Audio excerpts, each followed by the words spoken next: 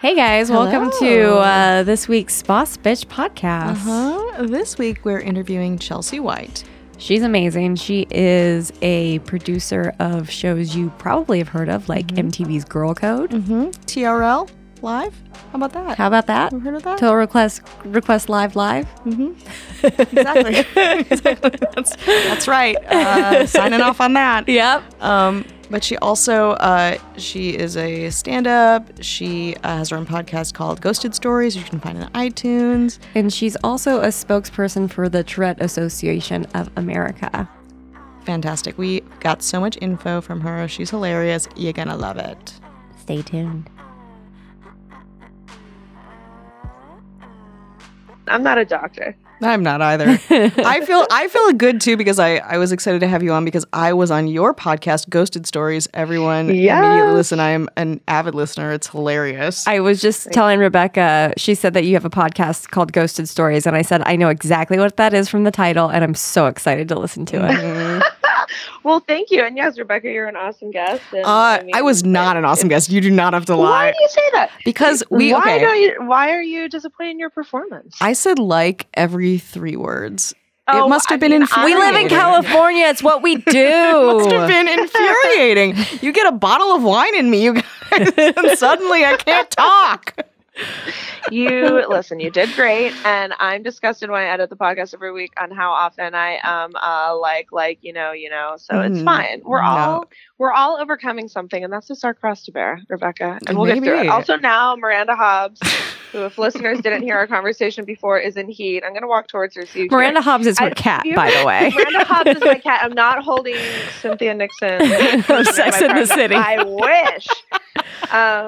She went under the bed or something. But have you guys, I've never heard a cat in heat before because we would always get our cats growing up like spayed and neutered early on. And then my vet, for some reason, recommended, it's good to let them go into heat one time before you tear out their uterus or ovaries or whatever they're actually doing.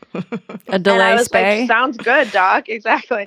So I was like, how will I know? And he's like, you'll know. And I'm like, oh God. But yeah, they like yowl as if they're in pain. Yeah. But it's just like, I think like a mating thing. And it's very confusing. My older cat, Tanuki, who is neutered, thank God that was your problem. Everyone's just very confused. Yeah. And Miranda's just horny. And that's what we're doing right now at the White House. You need to find her Steve. The real White House.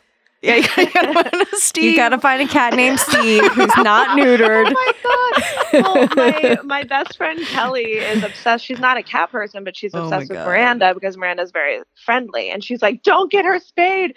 Breed her. Let's get on a cat date. Yes. Wait, are you talking about Kelly Noonan by chance? Kelly Noonan, yes. Which we should have on because she's a colorist and that's also fascinating. Yeah, she's amazing. She is amazing. She does my hair. My question was colorist with the movie films or colorist with the hair?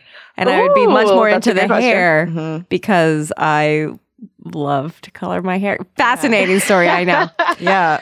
Lindsay went to cosmetology school. I did. Oh, no way. I did. That's awesome. I wouldn't consider myself a colorist. I'm more of the friend who can access the professional stuff and knows how to use it. So if you're low on funds or in a pinch, that's bullshit. Your hair always looks awesome. I don't do my hair though. I go get my hair done. No, when I see you in the studio, it's always I'm in here with God knows what. I do know how to use a curling iron. Not to brag. She does the braid thing, where you loop the braids. See? How do you do that? That's all YouTube tutorials, guys. Oh man! See, I forget about YouTube. There's so many things there. It's so many things to learn. There really is. And to feel. And makeup tutorials that I'll never do, but I'll just sit and watch for 3 hours and then wonder what I'm doing with my life. Yeah. Oh man, I could talk about hair and makeup all day, but we should get to you, Chelsea. Yes, your hair, your makeup. And your life. And the rest of it. I'm not wearing any. Perfect. But my hair, my friend Kelly just did my hair actually. Ooh. The famous story about my Kelly doing my hair was that I was producing this pilot, and Chili from TLC was one of the hosts. So, like, I mean, that's a whole other story because, Chili from TLC. And I, like, bestied the shit out of her. But the first thing she said to me was, "I love your hair." And I was like, well, texting Kelly right now. And so that's our story that we both went in, that Chili approved of Kelly's ombre job. So. I know. Well, you have, like, a very signature, like, bangs ombre. It's awesome. Ooh. We'll put it on the Instagram. We'll get a picture on the Instagram so everyone can bask in your ombre. Yeah. But let's talk about you and, like, where you're from. What were you like growing up? How you got into comedy and producing, etc. Yes. I mean, where should I begin? It was a cold October night. October, that's right. October what? October 9th. Oh. I'm October 8th. Sorry, I'm only. Oh, that's right. Birthday twins. That's right. Almost. Just about birthday twins. A day off. So, yeah, I grew up in Western Pennsylvania, a small town called Clarion. That's like about an hour and a half north of Pittsburgh.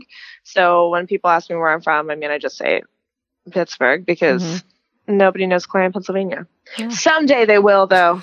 You're going to put it on the map. Either I'll put it on the map, or I don't know. There'll be a murder, like a mass murder. It'll just be like one of those, like viral New York Post stories where like someone, I don't know, murdered their neighbor with like a chicken. I don't know, either one or the other. Oh God, I really hope there's a chicken murder somewhere. Did this happen in Florida? No, Clarion. Like, wow, they're really doing it. They're really going Florida up there in Western Pennsylvania.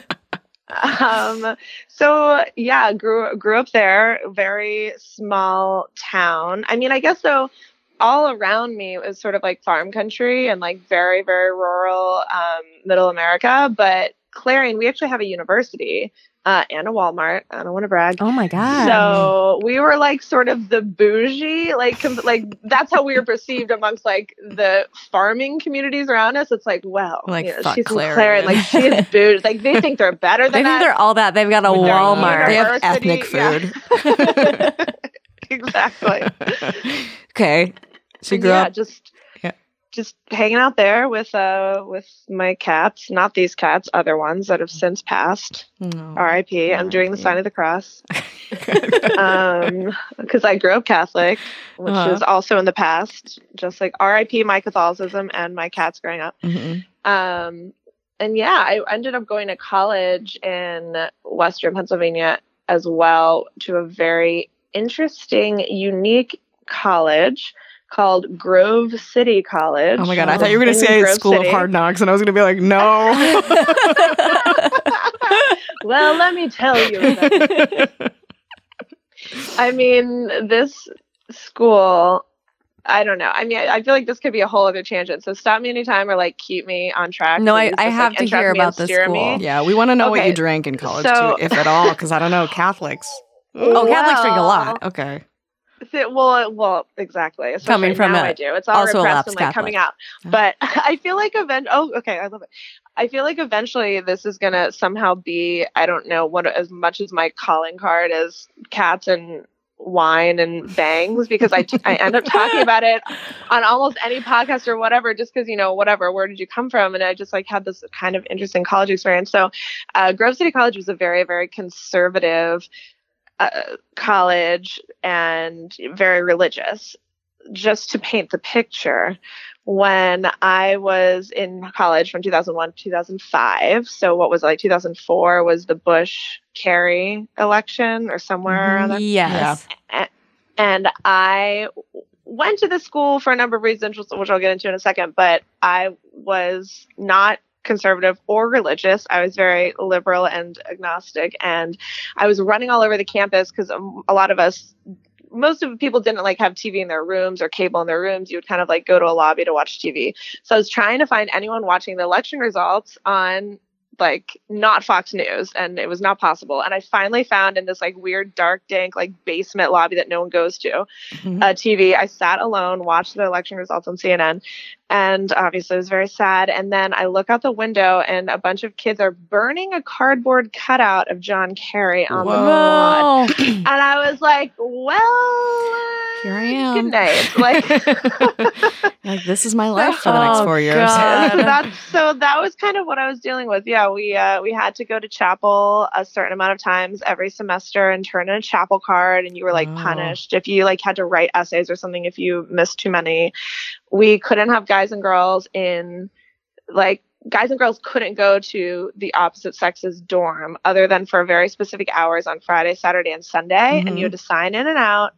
You had to sign in and out and be escorted and all this stuff in the girls' dorm. In the guys' dorm is a little more free for all. Of course. So, but you had to leave the door open at least the width of a shoe, and all people's feet had to be on the floor. So the little rhyme was shoe in the door, feet on the floor. Oh my God. Shoe in the door, feet on the floor. Jesus. Yeah. So wow. That's worse than middle school. Time. It was very daycare-ish. And then per your earlier question, it was a dry campus and also a dry town. So God damn. You couldn't drink. I know. Oh my God. I know. Oh my God. Cut to now anyone knowing me now and my wino ways. It's how did I live? But the reason I went to the college to begin with was because at that time, I didn't drink until I moved to New York. I was very the opposite of my alcoholic ways now. I was super judgmental when I was in high school. I'm like, wow, I'm just sorry for people that have to drink to have a personality. Yeah.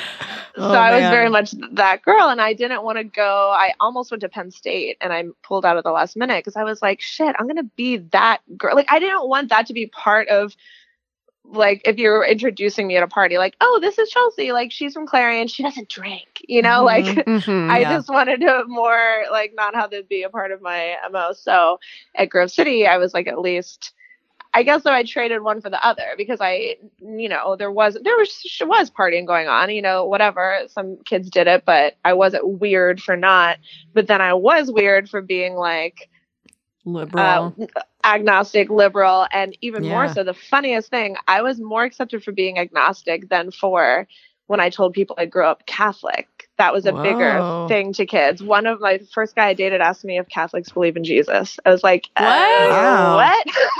This is fascinating. Crazy? That's so weird. Oh my God. So that was my college experience. I am so happy you went to that small college. Holy shit. I feel like that's a better story than anything that could have happened at Penn. Yeah.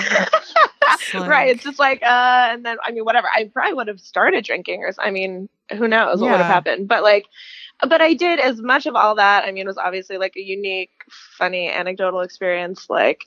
I made a lot of great friends, and I'm grateful now for the experience because since we didn't party, we just did a lot of other cool random shit. You know what I mean? We would just, I don't know, be let's go dress up and put on a parade through campus. Yes. Why not? It's a Tuesday night, just all sorts of that, just random dumb shit that we would just, whatever, do because or make other creative projects and stuff. So it was a fun experience, but definitely interesting at times. Yeah, it's so interesting. My college experience was a wash in Everclear. I don't even remember what it was. I think you went to a film class. I don't know. But then, Chelsea, you moved. Did you move directly to New York after that? I did. So and again, please stop me because I could, go in a million different tangents. But so in college, I always knew I wanted to, I did not. I knew I wanted to work in communication in some broad aspect, but obviously that's that can be a million different things. And I always did, and kind of, I guess, deep down inside of me think I'd love to perform, be a host of some sort, or and make TV, but that's only for special people, not people who grow up in whatever, Clarion, Pennsylvania. So I went to Grove City just thinking okay, let's be realistic. Maybe I'll just move to Pittsburgh and work in PR. Like that sounded like I like to write. I like people. Like that made sense to me at the time. But then when I got to Grove City, they literally had like one TV production class. I took it and I was like, I have to do this. I decided to try to figure out like, after that, though, I took like the one TV production class. I'm like, well, fuck me. Now I'm at the school. I have a communications minor now. Exactly. So I just had to find my own ways to, learn more about the stuff I wanted to learn about, which was making TV. And so with a friend of mine, her name's Danica. Now she's like an Emmy Award-winning news producer and editor in Virginia. So we partnered together on a lot of stuff. Like we made a full-length movie together. Oh, wow. And for like a extra, what's it called? Whatever the fuck, special study. Why can't I think right now? I'm not even drinking. And that's like probably the problem. Study? Independent study. Thank you. You're welcome. That was I feel like again, I'm more drunk when I don't drink. Yeah. You need to be even keel. Yeah, my brain's just pickled, I think, permanently. So I don't feel bad. Right? Okay, all very sober. If you were here, we would be drinking. True. But I'll have to bring you a bottle of wine when I come out to New York. I mean, oh yes, please do. I mean, I always welcome that. Yeah. So, did the independent study? We started a TV like news station on campus because the campus didn't really have anything like that. Just did like a bunch of stuff like that. That's awesome. In my mind, not thinking. Thank you. In my mind at the time, then not thinking strategically about it. Just being like, oh damn, I don't really feel like transferring, and I have to figure this out. And then, in hindsight, or like it ended up kind of accidentally being like people being like, oh, wow, you're really self-motivated. You did this. And I was like, oh, yeah, I mean, I didn't have a choice really. And I was trying to escape the people like, whatever, burning Catholic symbols on the quad or whatever else they do, burning like John Kerry beside whoever else. So I ended up, long story already long, there's this fellowship program that the International Radio and Television Society, if you knew there was one, provides. They're like a nonprofit that fosters camaraderie amongst like different communication industries. And they have this fellowship where they bring like 20 or so kids who have just graduated to the city and give them housing and an internship. And they're just like, here you go, kids. Here's your start. Here's your like leg up, and then figure it out from there. So I somehow tricked them to picking me, and that little fellowship took me to the city. Pretty sure no other kids who like 20, 21-year-olds like created their own like exactly. You're probably pretty this person's like, I made a stop motion short. And you're like, I created a TV station at my university. Yeah. Well, thank you. Yeah. I mean, I was just doing what I had to do. Little sober Chelsea was just doing what she had to do with all this. Working night and day, clear-headed, right? Yeah. I was like, oh my God, there's so many hours in a day. What's that like? Oh, man. Was it a culture shock being there? Like, tell me about your first drink. Oh, my also. God. So I don't remember specifically the first. Well, okay, maybe I do. These are the two instances that stick out to me. I did drink a little bit the end of my senior year. I also was that person that made a point that I didn't drink on my 21st birthday. Like, fuck you, fuck you, 21-year-old. Oh. But then I started drinking like my senior year, and I vividly remember one time driving home. I mean, I wasn't driving, but whoever was driving us, being in a car, going back from the bars to campus and thinking like, oh my God, am I getting drunk? I mean, probably not. Like, I don't know. I think it was one of those psychosomatic things. I'm just like, do I feel slightly dizzy? Wow, this is crazy. Like, because I didn't even know what being drunk was supposed to feel like. Isn't that a crazy thought to think about? Like, not knowing what being drunk feels like.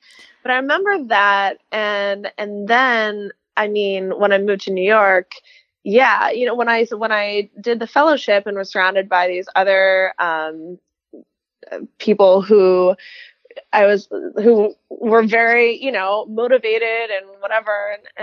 But then also love to get blackout drunk. I was like, you guys are like smart and interesting and charismatic and like motivated, but also want to get blackout drunk. I don't know why up until then I just had this thing. Like nothing happened to me. No one, like, I didn't have a bad experience drinking. Like, I don't know. I just kind of, my mom doesn't drink at all. So I think she a little bit ingrained that in me of just like, why would anybody get drunk? You know what I mean? Like, unless like whatever. So that's weird. It's also like a fear, probably. Yeah. Like being young and like completely. Out of control. And just thinking. And once you've made it to a certain point, it's just kind of like, well, now why? Yeah. And then you get blackout drunk. You're like, that's why. Oh yeah. You're like, fun. Woo! I had fun. Oh my God, so many years wasted. So yeah, then I started, and I mean, the first time I did actually like completely black out, and also, of course, something bad happened. I was at my friend's. It must have been like our 23rd birthday party, and I had 2 drinks. Crystal Light and rum. Holy thank you. Shit. Yum. That sounds amazing. Bless you. Bless you.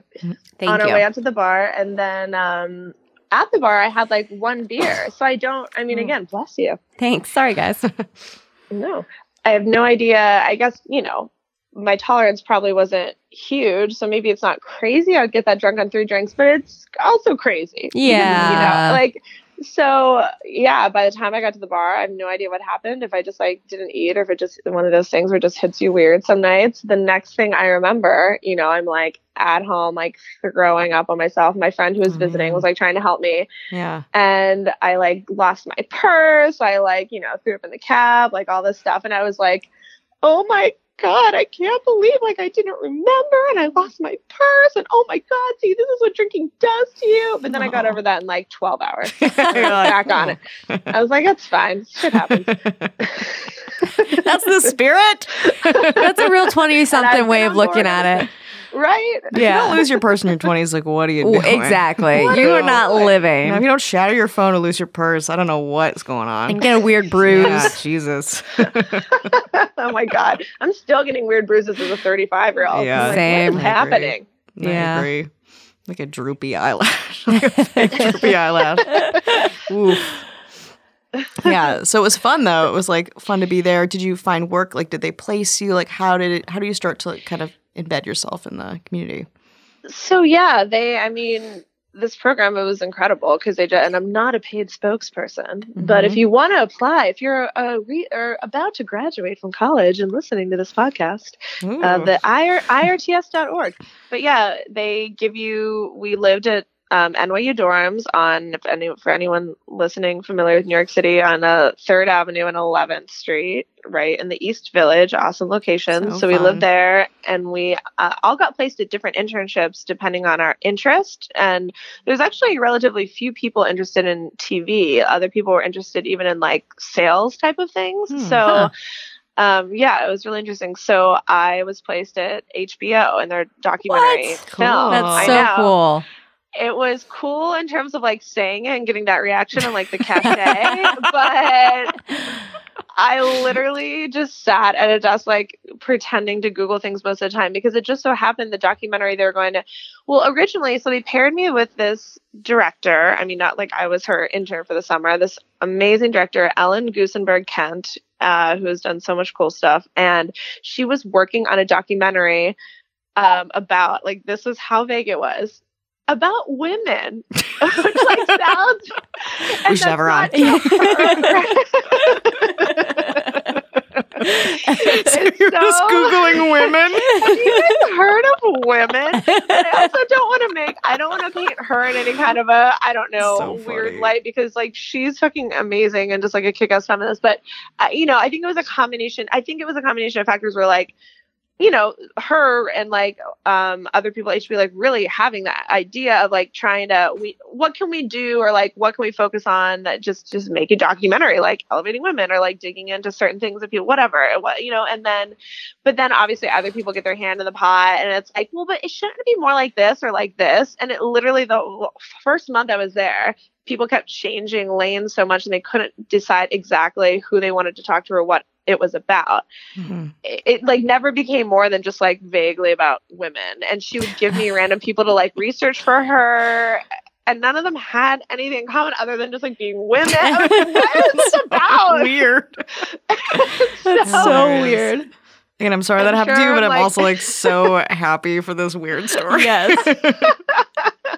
Well, and I'm thinking now, like, could anyone sue me for this? I don't think so. So it's fine. But like, I was so, oh my God, is this what TV is? I'm just like pretending to like barely having enough Googling to like do like it takes me an hour, let alone like the 8 hours I'm supposed to be there. So finally they did for the last time of the last couple weeks I was there. I went and worked on another documentary about kids who were like awesome at music. So that was interesting. And like I went on a couple of shoots, but I wish it would have just been.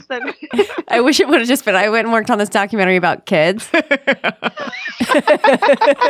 transitioned from the doc about women to the doc about kids. Have you guys heard of kids?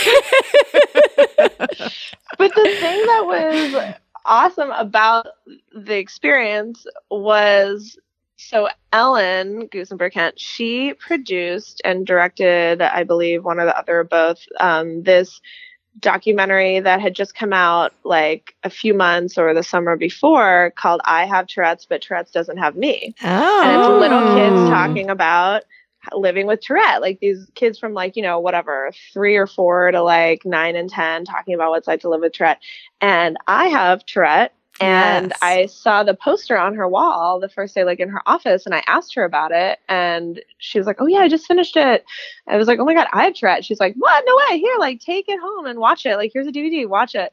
And I took it home that night. I watched it. And I just like cried and cried and cried because I never really heard not really anybody talk that openly about what it feels like to have Tourette, let alone these little kids. And up until then, I had been kind of maybe not necessarily embarrassed or ashamed to have it, but just not wanting to have that conversation with people. It just felt easier to not talk about, not have to explain it and just try to hide it and make excuses for it. So watching these kids, I was just like, oh my God, if these kids can talk about it, so can I. And that like changed course for me I like immediately Googled like Tourette Association. I didn't know if one existed or what. And there was a local chapter of the Tourette Association in New York City. And I've been involved ever since as a board member. So we haven't even gotten to that point yet in your activism. I skipped ahead. I'm so sorry. No, we have so much to cover. It's great. We can do you want to talk about a little bit your childhood with Tourette's and your activism around it? And then we'll get back to producing and comedy and such. Yeah. Totally. I mean, it just all dovetails together. I love it. So yeah, I was diagnosed with Tourette at about like 4 years old, and then a few years later diagnosed with OCD. And I, don't necessarily remember at the very beginning. I mean, because I started having tics as early as like 2-ish or so. And my mom tells me I was just like squeezing my fingers and my toes and my eyes shut really tight all the time and kind of doing some like arm jerking motions or like head jerking motions.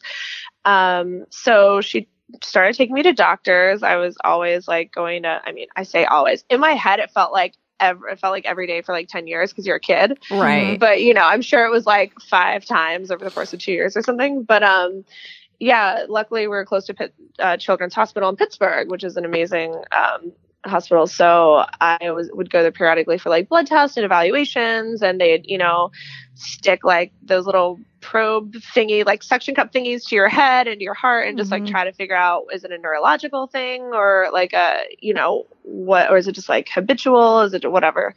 So I was misdiagnosed with epilepsy. Originally it was on like pretty serious medication. So I was obviously getting worse. My mom's like, I don't think this is right. And then I went to a couple more doctors, and finally it's one of those things where like, it just took the one doctor who was familiar with it to be like, oh, this child has Tourette. Let me tell you about it. Let me tell you what your options are. Whereas, there's so many fucking things that can be wrong with you. I don't not every doctor can know you know what I mean? Like, it just, that's why it's like great to get second and third opinions, because there's so many nuanced things, and Tourette manifests itself so differently in different people. Like, not any two people like have the same tics in the same way. And, you know, so it's sort of, it's hard to diagnose, and it is often misdiagnosed and underdiagnosed. Yeah. So finally I got the diagnosis of Tourette, and, fortunately it was never, you know, I was always kind of like medium on the scale. It was never super severe, fortunately. I mean, it's on a spectrum, just like, you know, lots of different disorders. And, well, this particular Tourette is a neurological disorder. So just like, you know, it's in the same family of like autism and OCD, executive dysfunction, sensory disorders. You know, it's all kind of part of the same cloud of like neurological disorders, like chemical imbalances. So,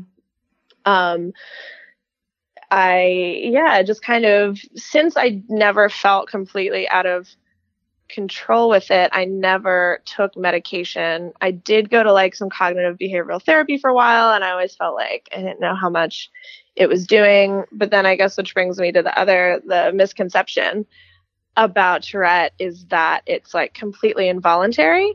And I would say, because I never want to speak for like someone else's experience, of course, because I'm sure it feels completely differently to have Tourette on at the severe end of the spectrum, from me being kind of more on like the moderate and like part of the spectrum. What does that look like? Like, when you say moderate, like, what is your experience with it? Yeah. So I have, I guess, maybe like, I've had anywhere from maybe like 50-ish tics at different times throughout my life. And sometimes I can have 20 that are going on and rotating at a time, maybe sometimes less, maybe sometimes more.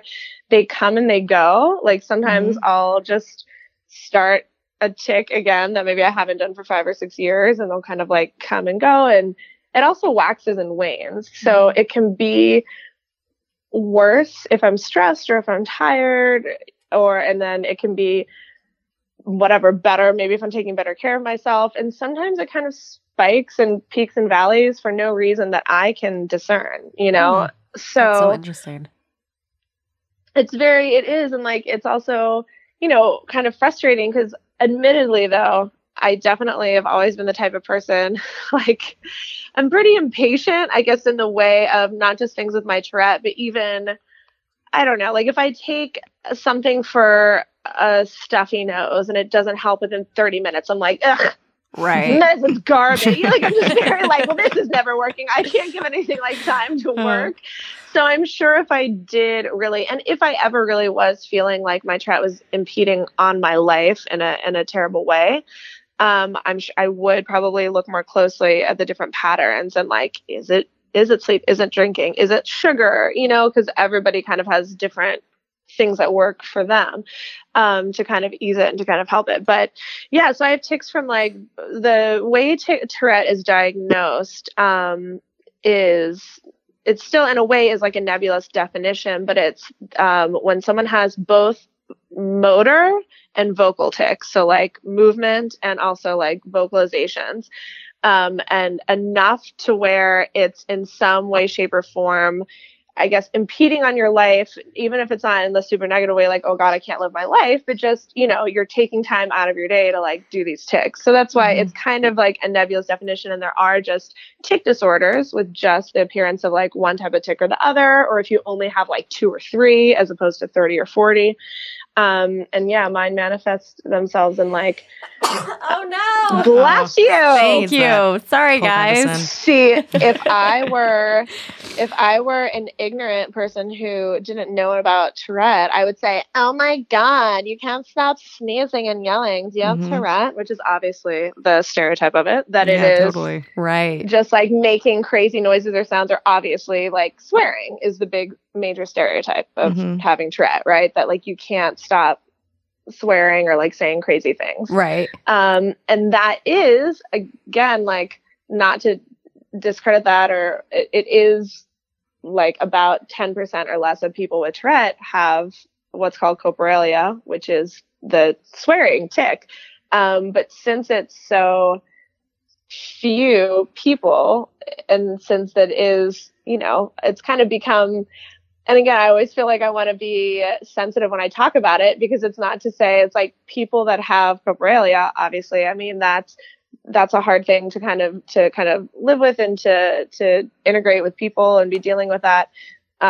So we don't want to say like, stop it, that's not what Tourette is. It is for a very small percentage of people, you know, and that's not all it is. And it manifests itself in so many different ways, and it's not connected to intelligence or social ability or, you know, any of these things. And I think another reason sometimes, you know, Tourette can be, again, misunderstood is because it almost always exists with another disorder as part of like that spectrum of disorders. So for instance, like I have OCD. Most of the people I know with Tourette have some form of OCD. It can also come along with autism, with different, with social dysfunctions, sensory disorders, things like that. So, you know, it's hard to kind of pick out sometimes which came first, the chicken or the egg. Like it might look like you have Tourette, but really you're just doing certain motions because of your OCD, if that makes sense, like touching things and doing things and tapping things. And, you know, maybe some people might think like, oh, you know, I know this person with OCD and they're kind of they have a lot of trouble like reading people's emotions and are not sensitive, or they're like weird and they can never, you know, they're doing terrible in school. It's like, well, that's not related to the Tourette, but it's probably related to, they could also have the coinciding like executive dysfunction, or, you know what I mean? So Tourette is like a very specific thing that often comes coupled with other things. Yeah. Man. So has that affected your work at all? Like as you started, you know, your identity in the professional world? So fortunately, and I always say maybe I'd be like, I don't know, rich and famous, and because of my Tourette memoir, if I could have more terrible stories to share with you. I wish that I did. But yeah, I mean, fortunately, since it's always been relatively moderate, you know, even growing up, like kids would definitely make stupid comments like, or what are you doing, or why are you saying that, or stop making that noise. But, you know, not to the severity. I feel like it's just as bad as like any one of us getting picked on for anything. You know what I mean? It was just sort of like my thing, and I would just kind of make an excuse like, oh, there's just something in my throat. Oh, there's just something in my eye, you know, whatever. And you just kind of excuse it away, because I'm not going to try to explain the intricacies and nuances of like a neurological imbalance to like a fucking 14-year-old. 14-year-olds are so understanding though. Very understanding. Right. That's been my experience today. And then fortunately, my work, I mean, it's especially that at that point, like now being adult and people being more understanding, having more critical thinking skills than teenagers. I think the most time I guess it's ever sort of been borderline, like I just have to like kind of control it or think about it more, is I work in live TV pretty often. And so in that instance, like I have to find a way to control like my urge to make a noise or do something disruptive.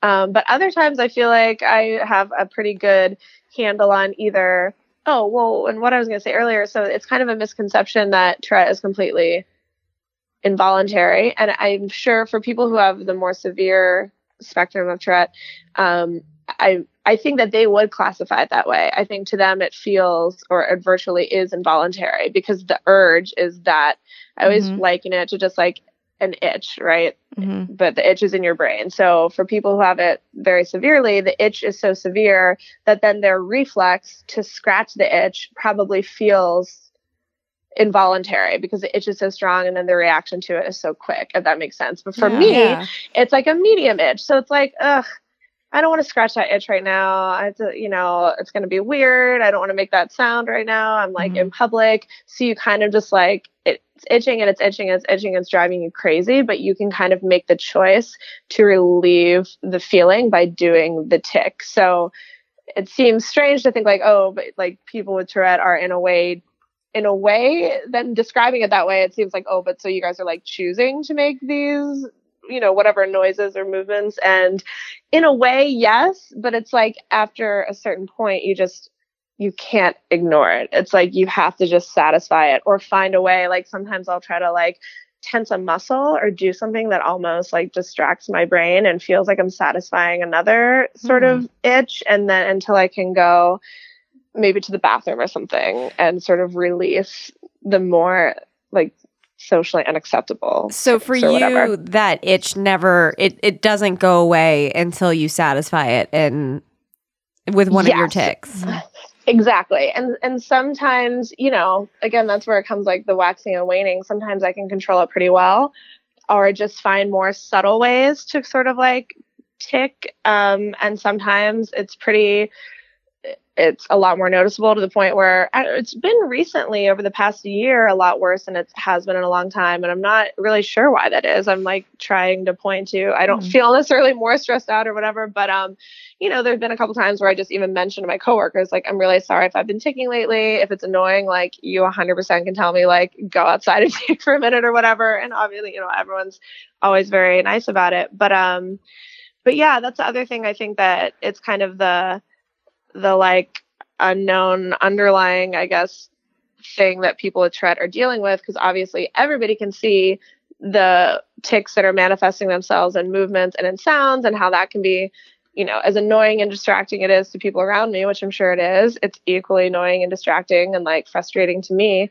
And then in addition to that, the things that people can't see is that people with Tourette, like I described it as an itch. So 24/7, that itch is in my brain in one way or another, and at some different varying level. And so whatever I'm doing, I'm first having to sort of rise above cognitively that like constant like crackle, like static in my brain, if that makes sense. Yeah. And so it is, you kind of have to train yourself. Like, it's easy to get distracted. I've always said, like, I think it's possible that I could have some form of ADHD undiagnosed, because I would have a lot of trouble. I always did very well in school, but I always kind of had to go home and teach myself and a lot of times, because I did have trouble absorbing information during school. So is that though something ADHD, or is it just because I was distracted by my Tourette? You know, it's like it's kind of a jumble of who knows what's causing what, but you know. God, we're so complicated. We have there's so many much going on in my brain. I know. I love it. But it's so cool to hear hear your analogy to describe it, because I always knew very little about Tourette, and to just know the feelings that go behind it is, I don't know, it's cool. It seems like the wrong word, because it sounds like it could be maddening, but it's great that you're willing to talk about it. Yeah, and you tour, is that the right word? You speak all over the country about it. I mean, I wish I spoke more. That's very generous. I wish I could speak more places. I wish if I could again, I'm just going to start lying and saying that somehow, I don't know, someone close to me was murdered because I have Tourette. I'm just going to start some like a chain of events where you can go to Boca. And people will be like, oh my God, whatever. I don't know. Or just like, I don't know. I'm like thinking of other things to say. Like, don't say it, Chelsea, you're going to manifest it. Oh man. Since I don't know something really tragic. No, but I do. So yes, I speak often. I'm speaking this year actually at the Tourette Association, the National Association's national conference that they have every 2 years in Virginia. So I've spoken a couple times in the past. I'm going down to speak again this year. And then anytime someone in the city contacts our chapter, which I mean, I wish was more often. And sometimes we're also trying to do outreach just to make sure people know that the program is available. Myself or someone else from our chapter will go into a school, a local New York City school with a child that has Tourette, to either speak for, free of charge as a service from our New York City chapter to educate, either like if it's the students maybe that need, to learn about a classmate having Tourette so they can understand it more, or whether it be a teacher or administrator. So yeah, and I've done like a few other things. I went to like speak at another charities event in Florida once, and whatever, a couple other things like that. But hey guys listening, if anyone wants me to speak about Tourette at your school, that shit, or bar mitzvah, yes, let's speak. do it. I wish I could go back in time and speak on my bar mitzvah. Yes. I mean, I would still be there. One speaker. I'd bring Miranda Hobbs. Please. You all can time travel. I allow it. That's so interesting. I love that about you. And you're so good at talking about it. Yes, too. it's so clear. Oh, thank you. Yeah. It's really interesting. I appreciate it. Yeah. Thanks for letting me talk about it. I feel like I'm just, I don't know, giving a podcast seminar here. So cut me off. Well, I would like to do more. No, we're not. There's so much to cover with you. Yes. So let's talk about your producing and TV and comedy and. Yeah, tell the folks where you work and what you do. Yeah. Oh, yeah. So I'm a freelance producer and writer, and so I most often work for the Viacom network, so MTV and VH1. Probably right now I'm just coming off of working on a VH1 show that I don't know how much I can talk about, but it'll be out in April. And the most notable thing probably that anyone listening would know of is I was a producer and writer on all 4 seasons of Girl Code on MTV. Yeah.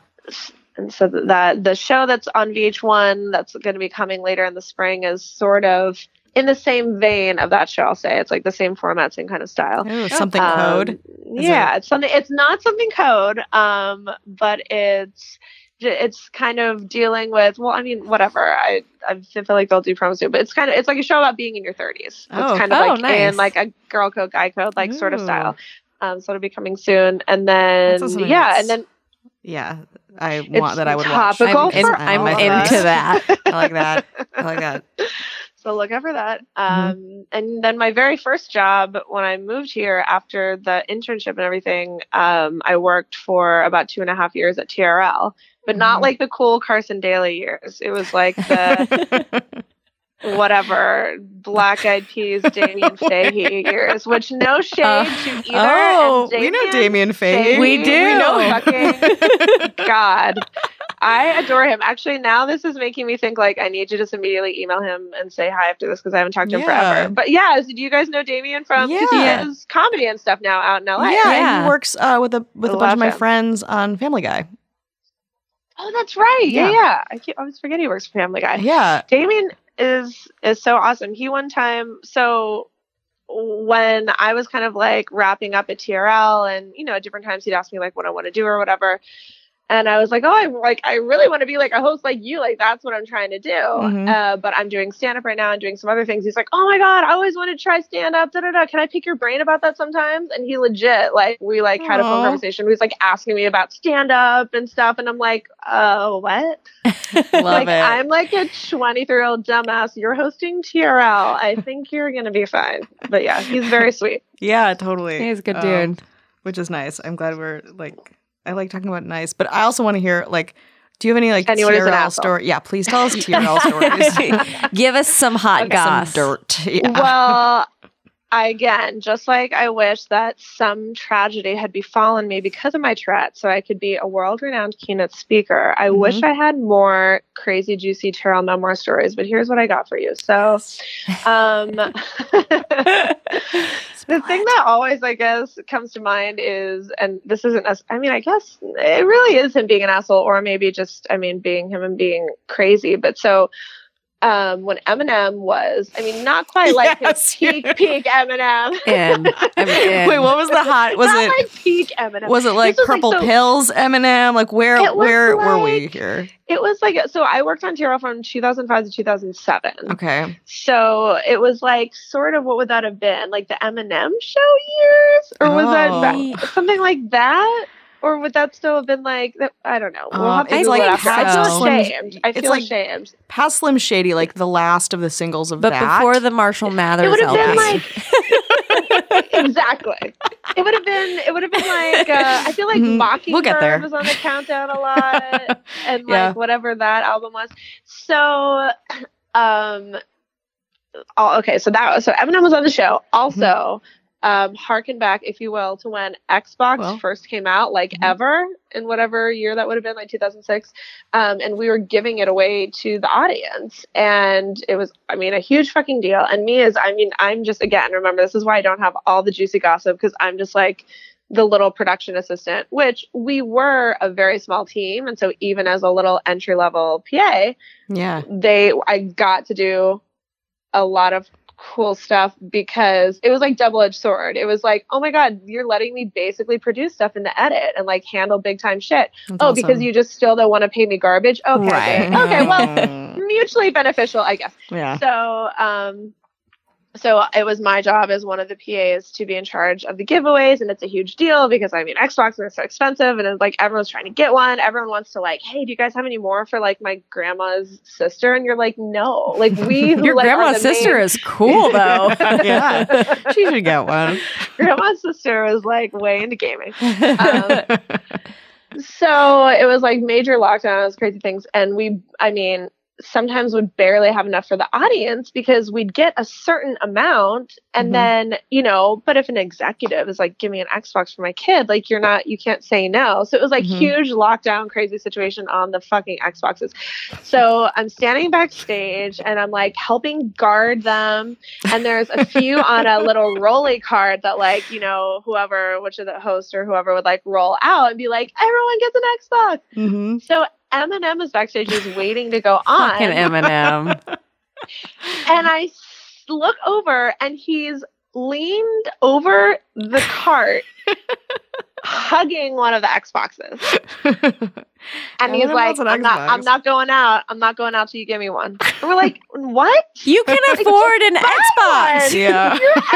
But I feel like the richer and more famous people are, the more they just think like, but you should give me this. Like they're incensed that they wouldn't just be given something. That makes sense. And so he's just like making a big scene. It's literally getting down to the wire where like his segment is approaching us within like minutes, within seconds. And he's like, I will not go out there. I'm hugging this Xbox. I'm staying here until you tell me I can take it.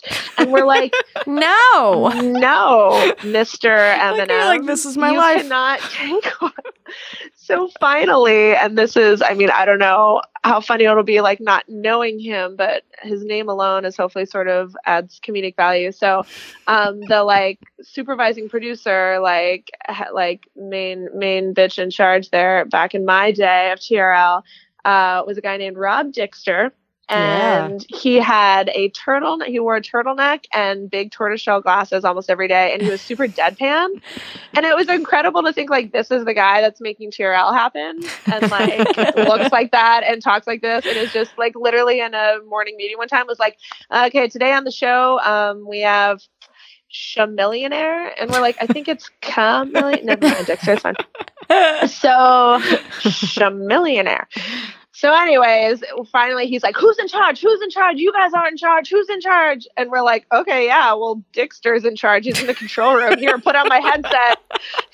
We're like, we're just going to pass the buck straight to Dixter.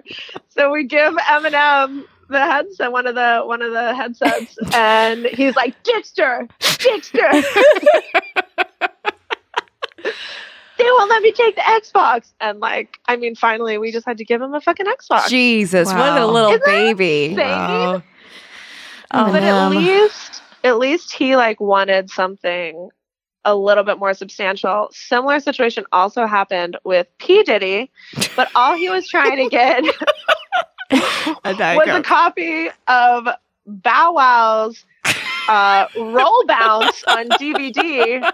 If you remember that movie. That was a movie about roller skating, wasn't it? Yes. Starring Bow Wow. And he was like, this is the hill I die on. Can't you? What? A DVD is $10 to $16. He literally came over to me and cornered me and was like, do I get one of these? I'm like, no. You're a grown Why? man. What's happening? And similar, it was the same day we were giving out like a couple DVDs and some NBA Xbox game or PlayStation game or something like that.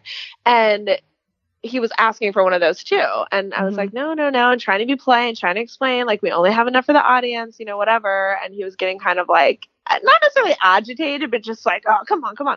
And then he went out during his segment when they were giving it away, and they had him like holding one up to the audience to be like, this is what you get. Everyone's like, yay. So as he's leaving, we told him he has to give it back after. He did not. He left with it. But here's where the joke's on Diddy. I gave him one that didn't have one in it. So Boom! I was so hoping it was just a display item. It was just a display item. Sorry, Diddy. You're not a god, sir. So yeah, mostly just. You are a sir, but you're not a god. You're brought down. So mostly just celebrities like wanting free shit, and you're just so like, funny. I don't know what's going on. Oh my god. That's it. Yeah, no one like spit in my face or anything, unfortunately. No. Jeremy Piven was banned for being an asshole to one of our producers. Yeah.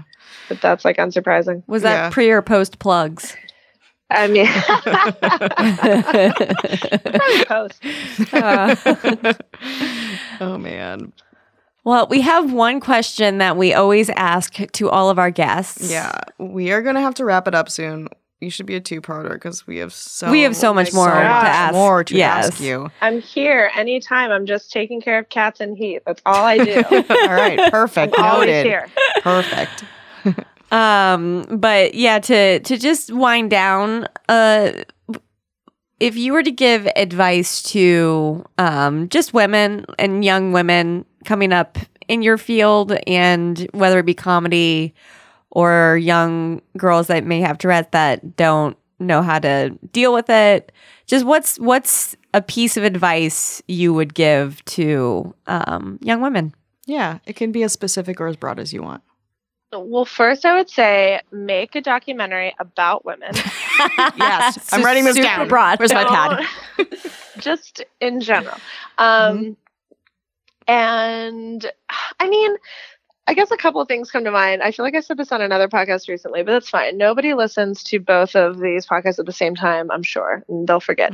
But I guess what I said earlier, just in like when I was growing up, I used to have this idea that just not that I necessarily didn't believe in myself or didn't think I could like do shit, but I just had this notion that kind of like really, really cool creative things or performing things were just things that these magical special people did. And then as, you know, you get older, you realize, oh no, just any fucking asshole who tries long enough and, you know, is like hopefully a relatively nice person, can do whatever. So I guess the nugget of that is really trite because it's like believe in yourself and do whatever you want. But I think just the idea, just the revelation that like there aren't these anointed sort of like people with fairy dust that, or not everybody who's just like the very best or did it the right way gets to like do cool shit and be successful. You know, it's just having passion about whatever you're passionate about and just going at it until you get it.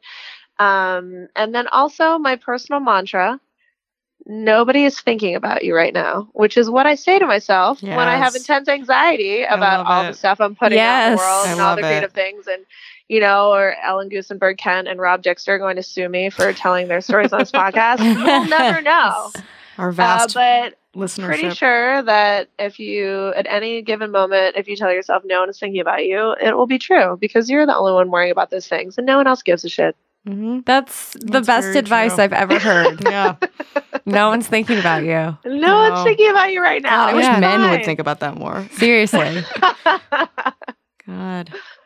I love that. Yeah. Yeah, that's great. I know. Well, thank you so much. Yeah, Chelsea, it's been a real thank pleasure. You. Yeah. I feel thank like you ladies so much. Broadened my mind. Yeah. About so many things, including Marshall Mathers. I know.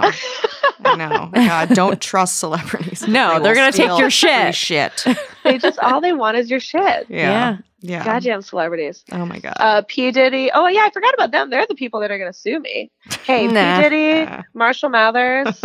You're great people. I respect you. That'll probably help, right? This is going to smooth it all over. Yes. Yeah. Someone was like typing up a cease and desist letter right now, and then they're like, "Oh, never mind." Yeah. Never mind. Like it just vanished. They're no longer thinking about you. It's good. Crisis averted. Ladies, thank you so much for having me. Absolutely, I'm going to bring you a bottle of wine when I go out there, and we will I'll accept it. Perfect. Great. Awesome. All right. We're going to sign off. Yeah. Have a good one. Bye, Chelsea. Bye, guys. Bye. I'll talk to you soon. Okay.